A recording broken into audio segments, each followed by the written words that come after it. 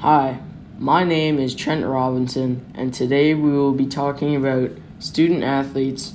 And today joining me is my sister, a current student athlete. Hi, my name is Erica, and I'm currently a student athlete at Queen's University, and I play varsity water polo. Erica, when you think of high school sports, do you think of Michael Jordan? No, not really. Well, they all had to start somewhere. And today we are going to talk about the hard work and dedication it takes to be both a good student and an athlete as a teen in high school. Now, Erica, let me ask you a question. Okay. What do you think the average GPA of a student athlete is? A, 3.0, B, 1.5, or C, 2.7? I'll let you marinate on that, and maybe throughout you can gain a better understanding. First, let's talk about the hard physical demand associated with high school sports. Let's talk about high school student athletes. Their sports usually take a high physical demand being an insistent and peremptory request made as if by right to. Now think of in regards to your body as a teen, developing kid to pursue these sports at a high level. They should have a very healthy living style and stay very active. And it is not only physically demanding, but mentally demanding as well. Having a positive mindset when met with failure both on and off the court can be detrimental to a developing brain. But student athletes withstand it all.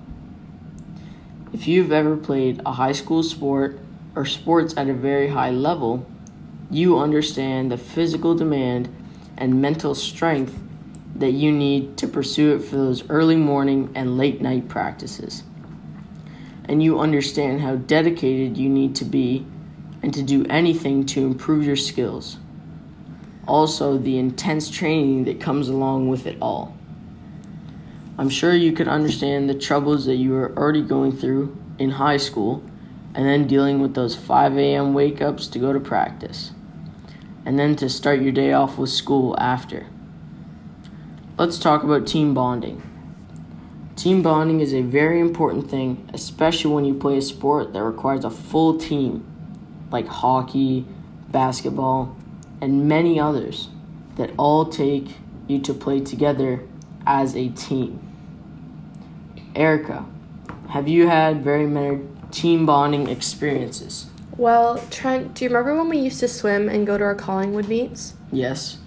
Well, when we used to camp out with our entire team, all stay in tents, stay up super late, and have those competitions at the outdoor pool before the meet started, those were some of the best weekends of my life. I remember meeting new people, spending time with all my teammates, and making lifelong friendships that I still have now.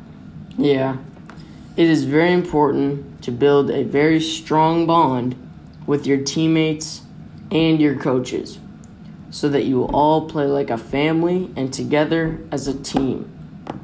Just like a family, they all have to work together to reach the common goal, which is winning.